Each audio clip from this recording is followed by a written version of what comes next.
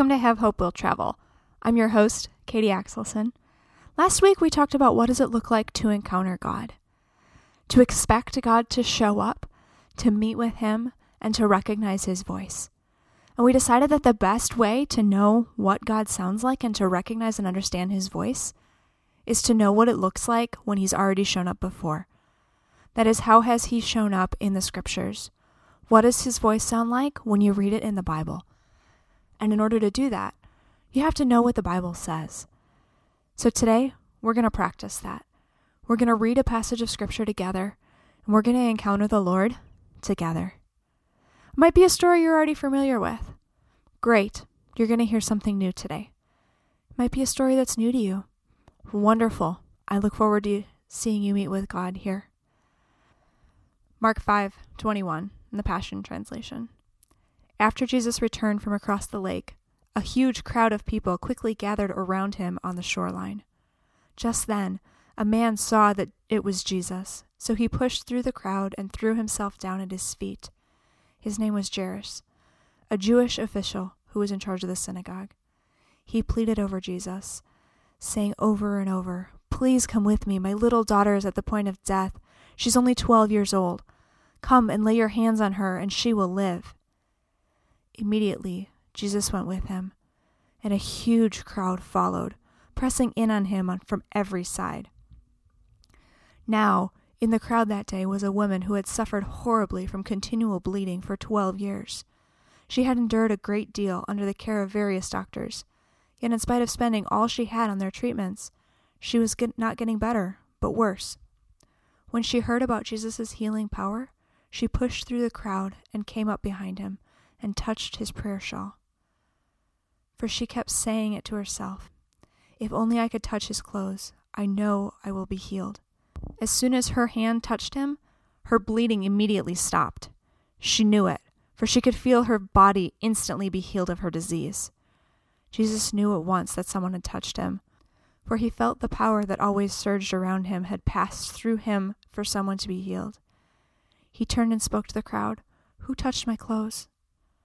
The disciples answered, "What do you mean, who touched you? Look at this huge crowd. They're all pressing up against you." But Jesus' eyes swept across the crowd, looking for the one who had touched him for healing. When the woman who experienced this miracle realized what had happened to her, she came before him, trembling with fear, and threw herself down at his feet, saying, "I was the one who touched you." And she told him her story of what just happened. Then Jesus said to her, "Daughter, because you have dared to believe, your faith has healed you. Go with peace in your heart and be free from your suffering." And before he had finished speaking, people arrived from Jairus' house and pushed through the crowd to give Jairus the news. "There's no need to trouble the master any longer. Your daughter has died." But Jesus refused to listen to what they were told and said to the Jewish official, "Don't yield to fear. All you need to do is keep on believing." So they left for his home, but Jesus didn't allow anyone to go with them except Peter and the two brothers, Jacob and John. When they arrived at the home of the synagogue ruler, they encountered a noisy uproar among the people, for they were all weeping and wailing. Upon entering the home, Jesus said to them, "Why all this grief and weeping? Don't you know that the girl is not dead, but merely asleep?" Then everyone began to ridicule and make fun of him, but he threw them all outside. He took the child's father and mother and his 3 disciples and went into the room where the girl was lying. He tenderly clasped the child's hand in his and said to her in Aramaic, "Talitha kum," which means, "Little girl, wake up from the sleep of death."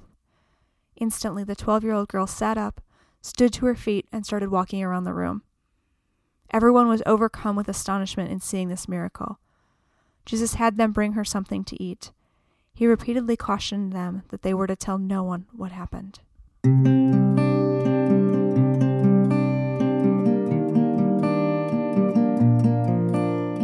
What did you notice when we read this passage? What did you notice this time, as if you were hearing the story for the first time? What did you notice that you've never noticed before? Where do you see God here in this story? What is grabbing your attention in a way that it never has before? How are you hearing God speak? We're going to read it again. This time we're going to read it in a different translation. And this time I want you to picture yourself in the story. And as you listen, I want you to close your eyes and visualize it. Don't close your eyes if you're driving or doing something else that would be dangerous to do with your eyes closed. But I want you to picture this scene. And I want you to picture what it would be like to be there. Maybe pick a character and visualize yourself as that character. So Mark 5, this time in the NIV. When Jesus had again crossed over by boat to the other side of the lake, a large crowd gathered around him while he was by the lake. Then one of the synagogue leaders named Jairus came, and he saw Jesus, he fell at his feet. He pleaded earnestly with him, "My little daughter is dying. Please come, put your hand on her so that she will be healed and live." So Jesus went with him. A large crowd followed and pressed around him, and the woman was there who had been subject to bleeding for 12 years. She had suffered a great deal under the care of many doctors, and she had spent all she had. Yet instead of getting better, she got worse. When she heard about Jesus, she came up behind him in the crowd and touched his cloak, because she thought, "If I touch his clothes, I will be healed." Immediately her bleeding stopped, and she felt from her body that she was freed from her suffering. At once Jesus realized that power had gone from him. He turned around in the crowd and asked, "Who touched my clothes?" "You see the people crowding against you," his disciples answered, "and yet you ask, 'Who touched me?'" But Jesus kept looking around to see who had done it. Then the woman, knowing what had happened to her, came and fell at his feet, and, trembling with fear, told him the whole truth. And he said to her, "Daughter, your faith has healed you. Go in peace and be freed from your suffering." While Jesus was still speaking, some people came from the house of Jairus, the synagogue leader. "Your daughter is dead," they said. "Why bother the teacher anymore?" Overhearing what they said, Jesus told him, "Don't be afraid, just believe." He did not let anyone follow him except Peter, James, and John, the brother of James. When they came to the home of the synagogue ruler, Jesus saw the commotion with people crying and wailing loudly. He went in and said to them, "Why all this commotion and wailing? The child is not dead, but asleep." And they laughed at him. After he put them all out, he took the child's father and mother and the disciples who were with him, and went in where the child was.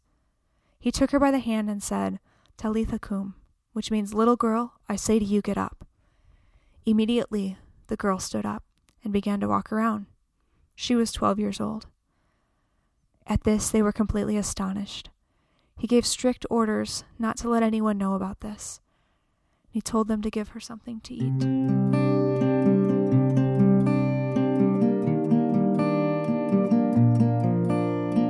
Where are you in the story? Are you the disciples, curious to see what God is doing? Are you Jairus, showing up with faith that God can heal? Are you the woman, willing to reach out and to touch the hem of Jesus' cloak? Are you the mourners, wailing and weeping because you think that hope is gone? Are you the little girl who has gotten up? I don't know where you are, but I can visualize this story because in some ways I've been there. They believe this story was probably set in the city of Magdala, which is a city on the Sea of Galilee, and I've been there. In present-day Magdala, there are enough ruins from the synagogue that I can picture what this space may have looked like in the time of Jesus. We all know what a crowd looks like. We've been to airports, we've been to malls, we've been to state fairs. We've been staying 3 feet away from people right now. But in Magdala, right near where the synagogue used to be, is a new synagogue. It sits right on the water. It's one of the most beautiful sights I've ever seen. I'll post a picture for you on Instagram this week so you can appreciate it too. And in that synagogue, there's a big sanctuary and there are smaller sanctuaries. And the front of each room depicts a different scene of what they think happened in the city of Magdala. And this story is depicted not once but twice. The woman reaching for the hem of Jesus' cloak, and Jesus taking the hand of the little girl and telling her to get up. They're beautiful mosaics. The mosaics themselves are enough to take your breath away. But those scriptures came to life for me in a new and beautiful way when I was in Magdala. Because our guide at the site was a Catholic priest from Ireland named Father Kelly. And Father Kelly asked if anyone in our crowd was a daughter traveling with her parents. We didn't have any. How about a son traveling with parents? We didn't have any of those either. Grandparents? Still no. Aunt and uncle? Yeah, we did. I was in Israel with my aunt and uncle. And so Father Kelly invited us forward, and he told us that his prayers only work when he has an iPhone in his hand. And so he took my phone, and he positioned us in front of the mosaic. So each one of us represented one of the characters in the story. Me as the little girl, standing right up front, holding Jesus' hand. My aunt and uncle behind me posing as my parents. And I stood there right in front of the mosaic, staring at Jesus' eyes, while Father Kelly prayed and took pictures. It was one of the most beautiful moments of my life. Because as he prayed and he thanked God that healing had already happened. And like all of us, there are things that I want the Lord to heal in my life. I want this hip pain to go away. I've got plenty of other things that I want to see the Lord heal. But it wasn't a request for healing that Father Kelly prayed. It was a thanking God for healing. Because just like Jesus reached down and took the hand of the little girl and said, Talitha cum, Jesus reached down and has taken my hand. And he's told me to get up. And he's declared that I'm healed. Just by touching the hem of his robe, just by touching his hand, just by staring into his eye. It was the faith of each of these individuals that healed them. The faith in Jesus. We're going to talk more about healing in some of the coming weeks.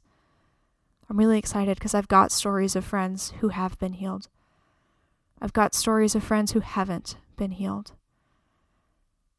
And I'm excited to tell both of their stories. But today, we're looking at a story when Jesus did heal. Because I believe it's always God's will to heal. And he did. Not only did he raise this girl from the dead, he healed a bleeding woman who just touched the hem of his cloak.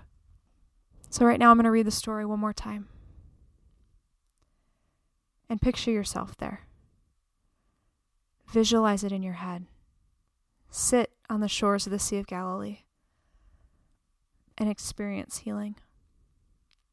Imagine what it's like to have the faith to pursue Jesus and request his healing, even when everyone else thinks hope is gone. Mark 5 in the ESV. And when Jesus had crossed again in the boat to the other side, a great crowd gathered around him as he was beside the sea.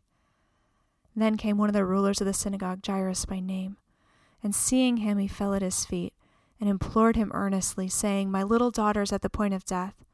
Come, lay your hands on her, so that she may be well and live. And he went with him. And a crowd followed behind him and thronged around him. There was a woman who had had a discharge of blood for 12 years, who had suffered much under many physicians, and had spent all she had, and was no better, but rather grew worse. She had heard the reports of Jesus, and come up behind him in the crowd and touched his garment. For she said, If I touch even his garments, I will be made well. And immediately the flow of blood dried up, and she felt in her body that she was healed of her disease. And Jesus, perceiving in himself that the power had gone out from him, immediately turned to the crowd and said, Who touched my garments? And his disciples said to him, You see the crowds pressing around you, and yet you say, Who touched me? And he looked around to see who had done it.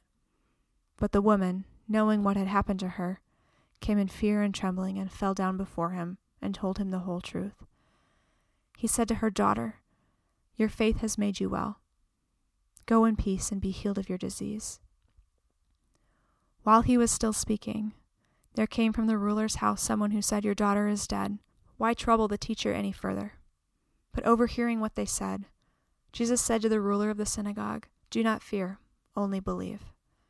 And he allowed no one to follow him except Peter and James and John, the brother of James. They came to the house of the ruler of the synagogue, and Jesus saw the commotion, people weeping and wailing loudly. And when he had entered, he said to them, "Why are you making a commotion and weeping?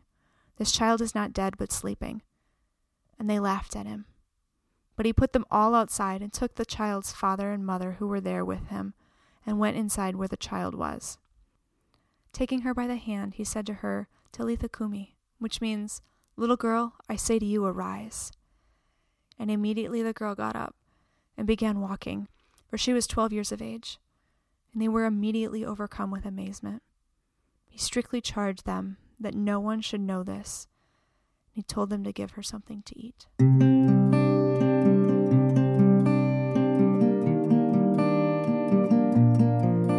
The story looks a little different when we read it in different translations, doesn't it?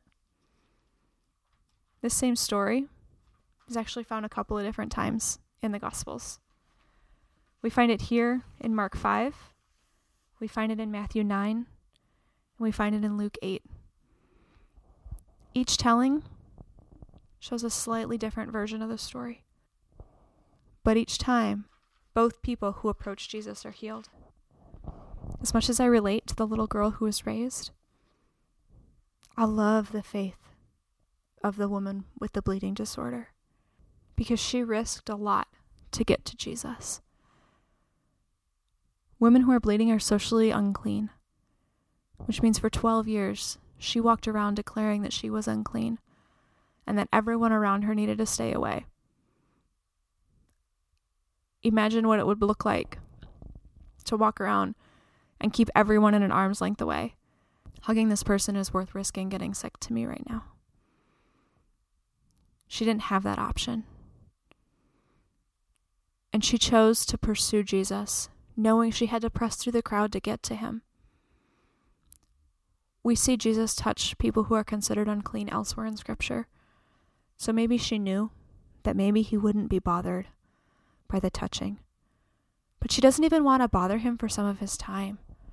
She just needs to touch the hem of his robe. The hem of his robe is a pretty intimate place for her to touch. It's scandalous for her to touch the tassel of his robe. Only family could touch that. And then Jesus finds out. He feels the power being gone from him. And there's a question, did she steal from him?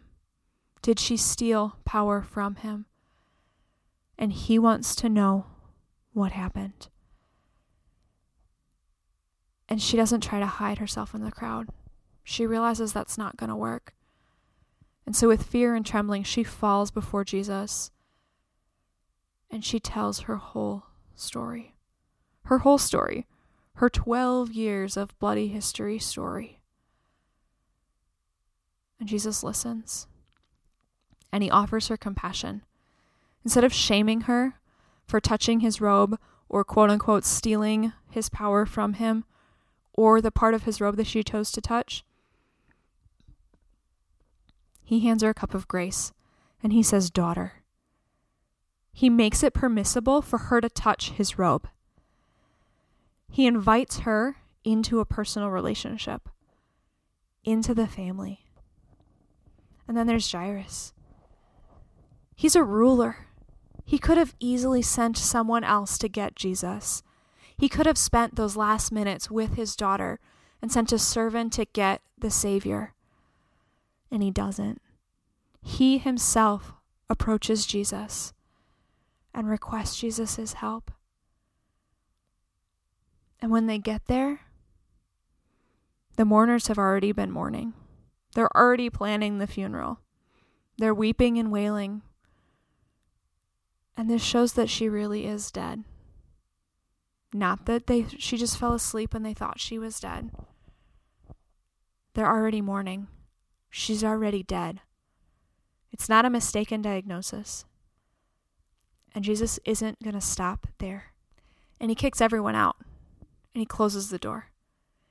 As if he's telling them to close the door on doubt, to close the door on fear, to close the door on the fact that this may not work out, and to only invite the intimate ones in. And he touches her. For the second time in this passage of Scripture, Jesus touches someone who's considered unclean. This time he does it willingly. And the little girl is healed.